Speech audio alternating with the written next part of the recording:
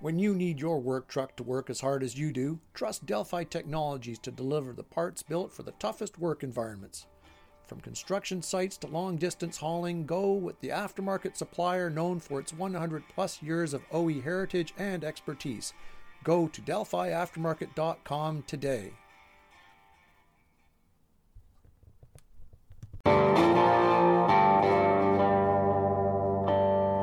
This special episode was recorded during a live virtual conference session as part of the Great Canadian Aftermarket Trade Show virtual event being held May and June 2021.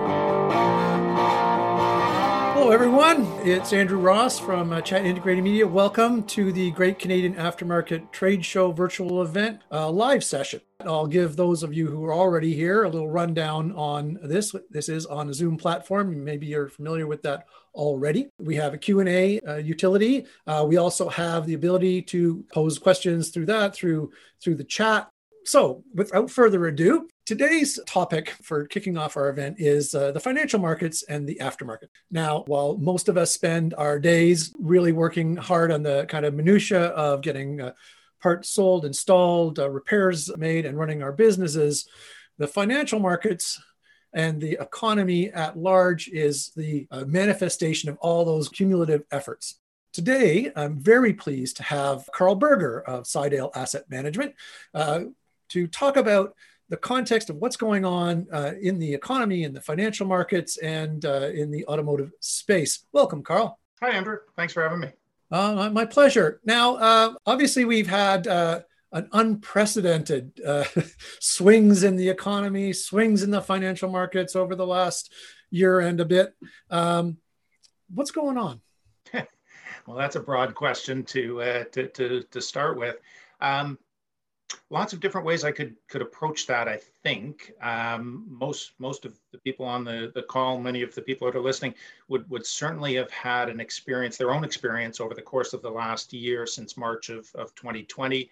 Obviously, a fairly significantly uncertain period in the financial markets and the automotive industry and the aftermarkets segment. And there's lots of parallels, obviously, between all three based on the uncertainty of the trajectory of the pandemic, certainly through the first sort of 5 or 6 months of the crisis last year. And then ever since November, I would say, and the arrival on the scene of the vaccines and this hope that the pandemic will actually end in a foreseeable sort of period of time, there's been an awful lot of economic activity. There's been an awful lot of focus on reopening of the economy.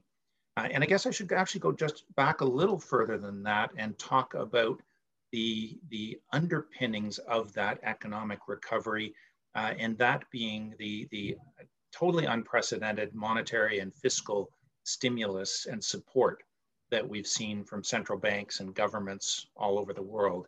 And it's probably not surprising that the actual low in the equity markets on March 23rd of 2020 corresponded the day previous with the announcement of a very, very significant stimulus package in the US.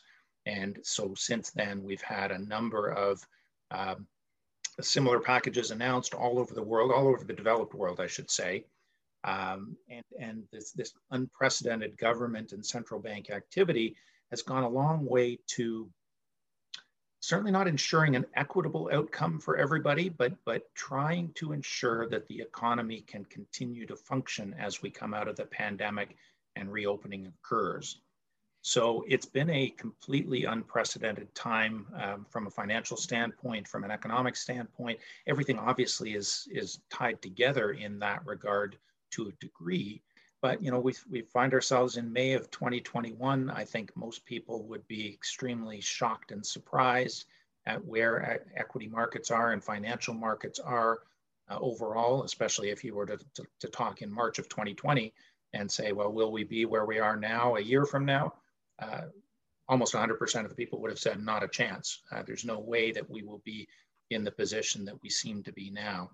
And that doesn't for a second say that everybody has been dragged along. There's still been a huge dislocation in the economy that isn't necessarily reflected in financial markets. And maybe that's a good place to probe further. I'm not sure where you'd like to take the conversation.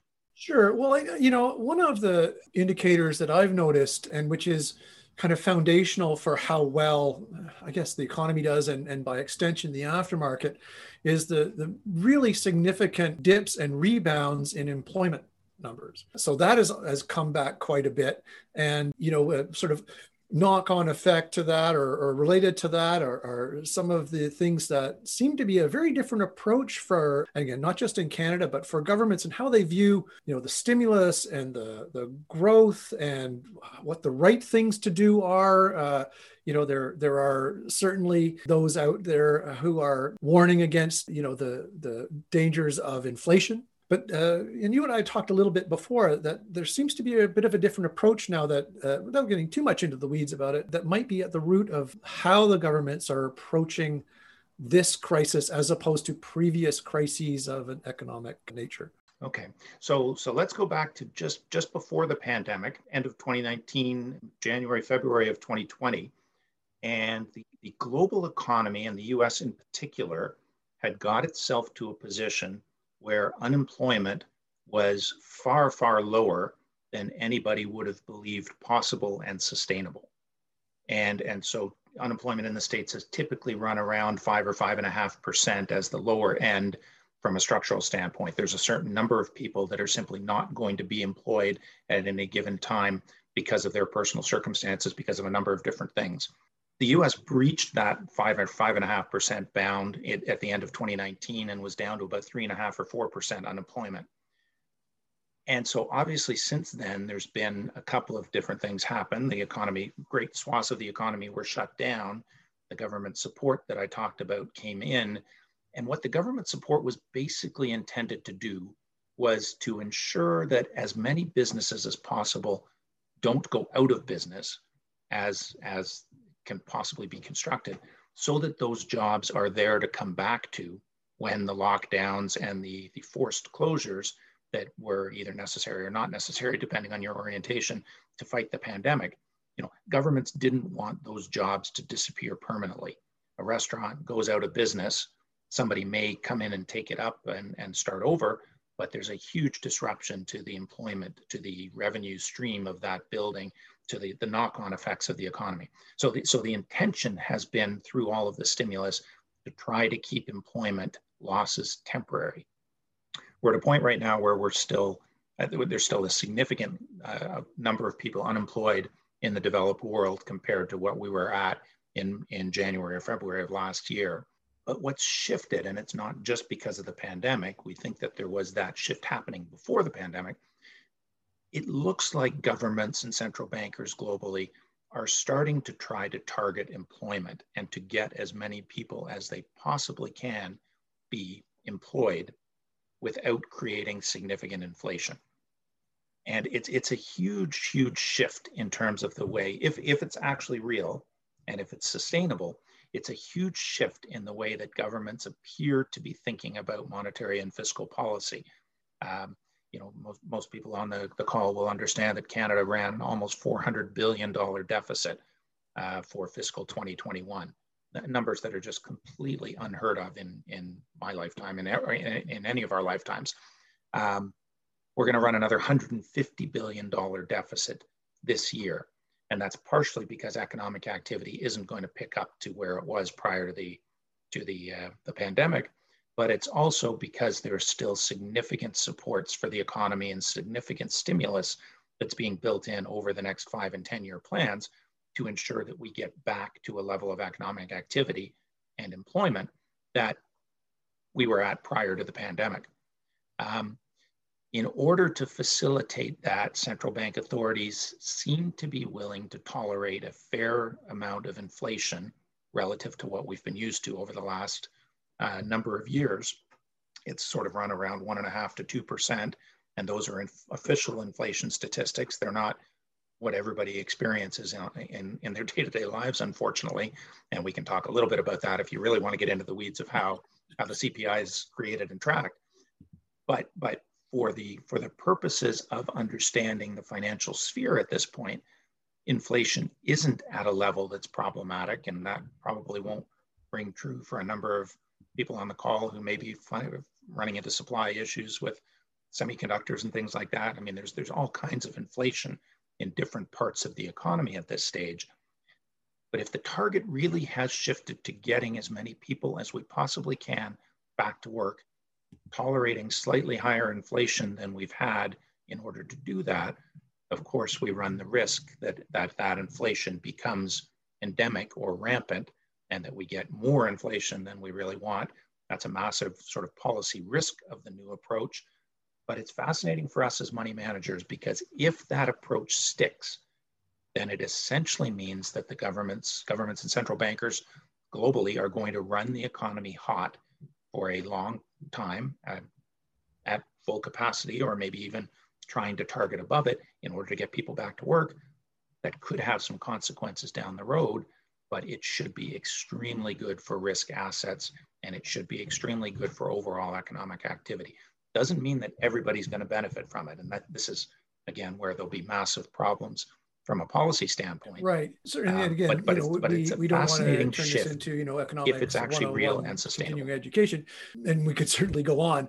But I want to just shift gears a little bit, and in the context of these things, we want to talk obviously about the automotive space and the aftermarket. I think there's a little housekeeping you need to do just to let people know kind of where Cidel and you are at as far as the automotive space in the aftermarket, and then give us your thoughts on what you see going on in the space and what your observations might be there.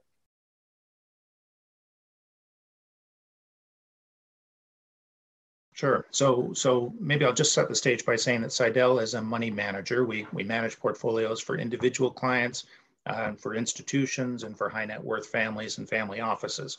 So we cover the whole sort of gamut in terms of management. We've got a number of different approaches that we use depending on whether for an institution we want to be a little bit benchmark aware and we don't want our portfolios and our results to stray too far from what the TSX, for example, does.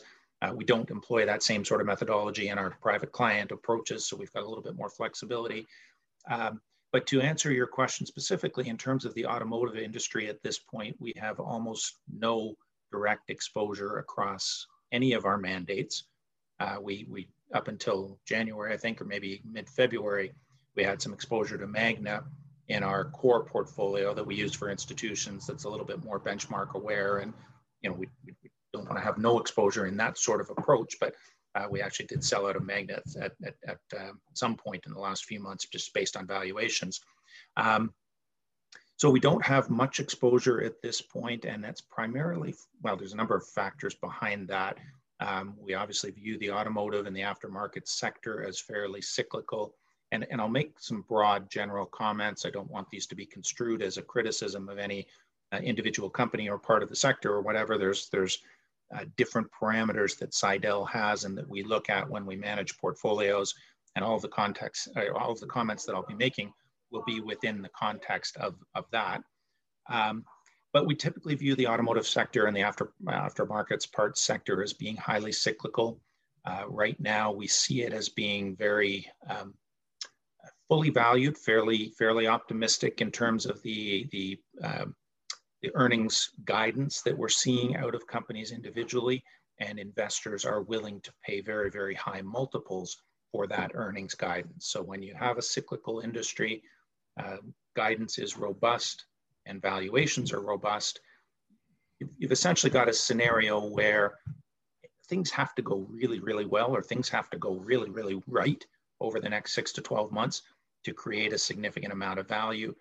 And I'd say that we're finding opportunities in other sectors where things either aren't as robust from a guidance standpoint or aren't as fully valued.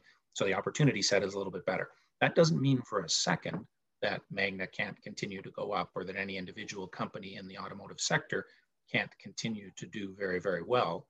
And I mean, if you look at first quarter earnings results from almost anybody, the results are generally very, very strong, especially when compared to the first quarter of last year. Forward guidance is typically pretty good. Seeing lots of dividend increases, some stock buybacks, which generally speaks to the fact that free cash flow generation is high. So we don't have a whole lot of exposure to the sector at this point. Not to say that we never would. But at this stage, it doesn't but from looking at it, and sort of the same kind of parameters as much as anything that else. you brought up as making it not a lot of kind of delta between what you could get it for and what you might be able to earn out of it. It does speak to a certain stability that for those of us who work in the automotive space and in the aftermarket should take some encouragement from, no?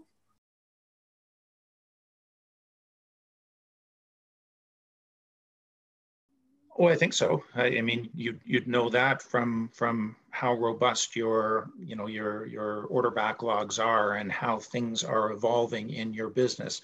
I mean, I think there's a lot of reason to be optimistic over the next 6 to 12 months in a lot of different sectors of the economy as we come out of this pandemic. I mean, consumers, Canadian and U.S. in particular, but even in Europe and other parts of the developed world, consumer balance sheets are in great shape right now. I mean, anybody that has been employed over the last 12 months hasn't been spending anywhere near as much money as they would have otherwise. Maybe that's brought some spending in the automotive sector forward a little bit, and you're getting some of what might have been spent over the next couple of years having been spent while people were kind of locked down and not going anywhere. But in general, consumer balance sheets are in great shape, which means that they should have money to spend for the next little while. Our sense is that the economy isn't going to open up rapidly. It's not like everybody will be traveling again in 2021. So there's no reason to think that the dynamics that existed through the latter part of 2020 might not still exist through 2021 for most consumers. So yeah, I think most of the folks in your sector, and especially on the retail side of it, are probably feeling pretty good. I would say from a portfolio construction standpoint, if you or your audience has investments, they probably shouldn't be invested in automotive companies and in the automotive space or sector simply because your employment and your employment income depends on the health and the vitality of the automotive sector. Having investments there sort of compounds that, and people often feel like they know that sector, they're comfortable with it. So of course you're going to go and invest in what you're seeing, and that's certainly fine with a portion of your portfolios. But from a portfolio construction standpoint, you probably don't want to be. Well, that's just good general advice, right? Diversify, exposure in a single sector, no matter how good it looks or feels. Yes. Yeah, and that's a tenet that we live by, certainly when we're creating and constructing portfolios. No matter how good something looks, whether it's a company, an industry, a geography, or any sector, you don't want to have too much exposure to it, partially because you could be wrong. And it might not be quite as rosy, but also because there's opportunities in other sectors that just because you don't know about them, just because you don't understand them, sure. doesn't mean that one they're of not the other superior aspects of to what you might be the looking at. aftermarket obviously relies on the continued production of vehicles, of new vehicles. They may not come into the traditional aftermarket for a few years once they're off the original equipment service segment. But there's a lot of change going on there now too, with EVs and but the internal combustion engine technology is still with us. There's hybrids, plug-ins, a lot of real push. I mean, I think that most of the advertising I see from the automakers these days is for certainly the kind of corporate brand image is all about EVs, but there's still a pretty small portion of the overall sales mix. What do you see that maybe catches your eye about that evolution?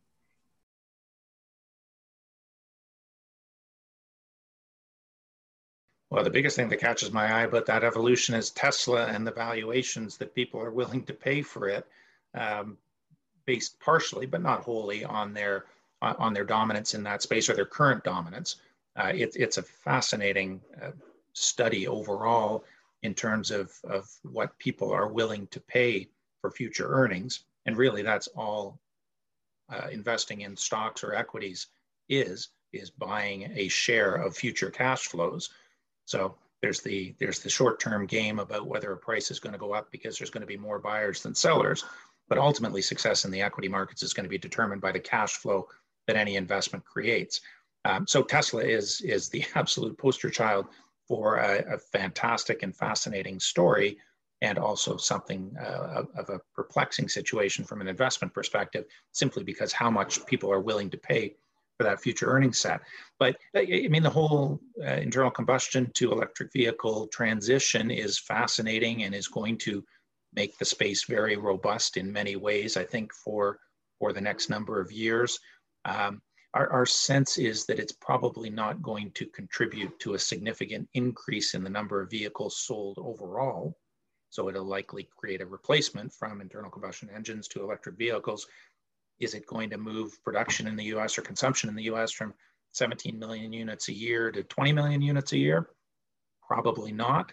At some point, it probably brings forward some of the consumption for 2022, 2023, 2024 to now, if people find that there's something that they really want to move to sooner rather than later.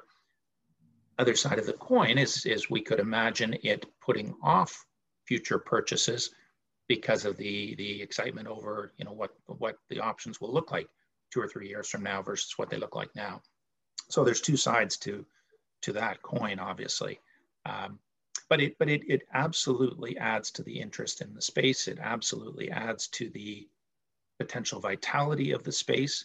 It creates a bit of a challenge, and it's one of the reasons that at Cidel we're not invested in the auto sector at this point, because that shift also implies some uncertainty.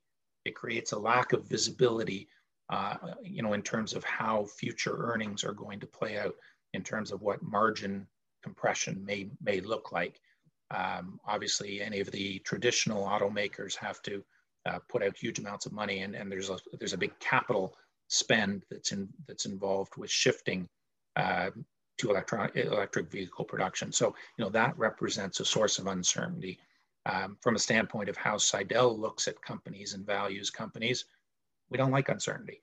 We like being able to model what future cash flows are going to look like, being able to discount that back to a current day price, and saying, all right, well, that cash flow that we can reasonably expect to be there under any circumstance is worth this today.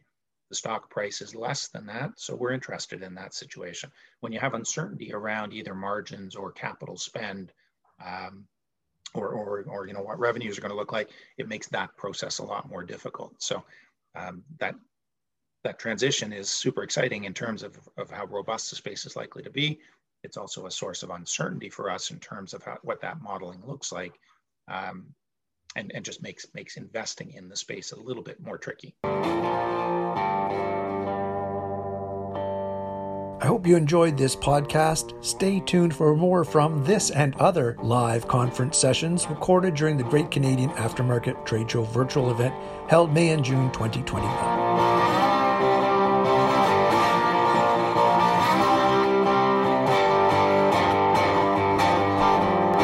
You're listening to the Great Canadian Aftermarket Podcast, brought to you by the publishers of IndieGarage and JobberNation. Connect with us online at IndieGarage.ca and JobberNation.ca, a brand of chat integrated media. Pothole damage to a vehicle's chassis is always a concern, no matter the size or time of year. If the worst does happen, you can count on Delphi Technologies steering and suspension parts to get your customers back on the road again. Learn more at DelphiAftermarket.com.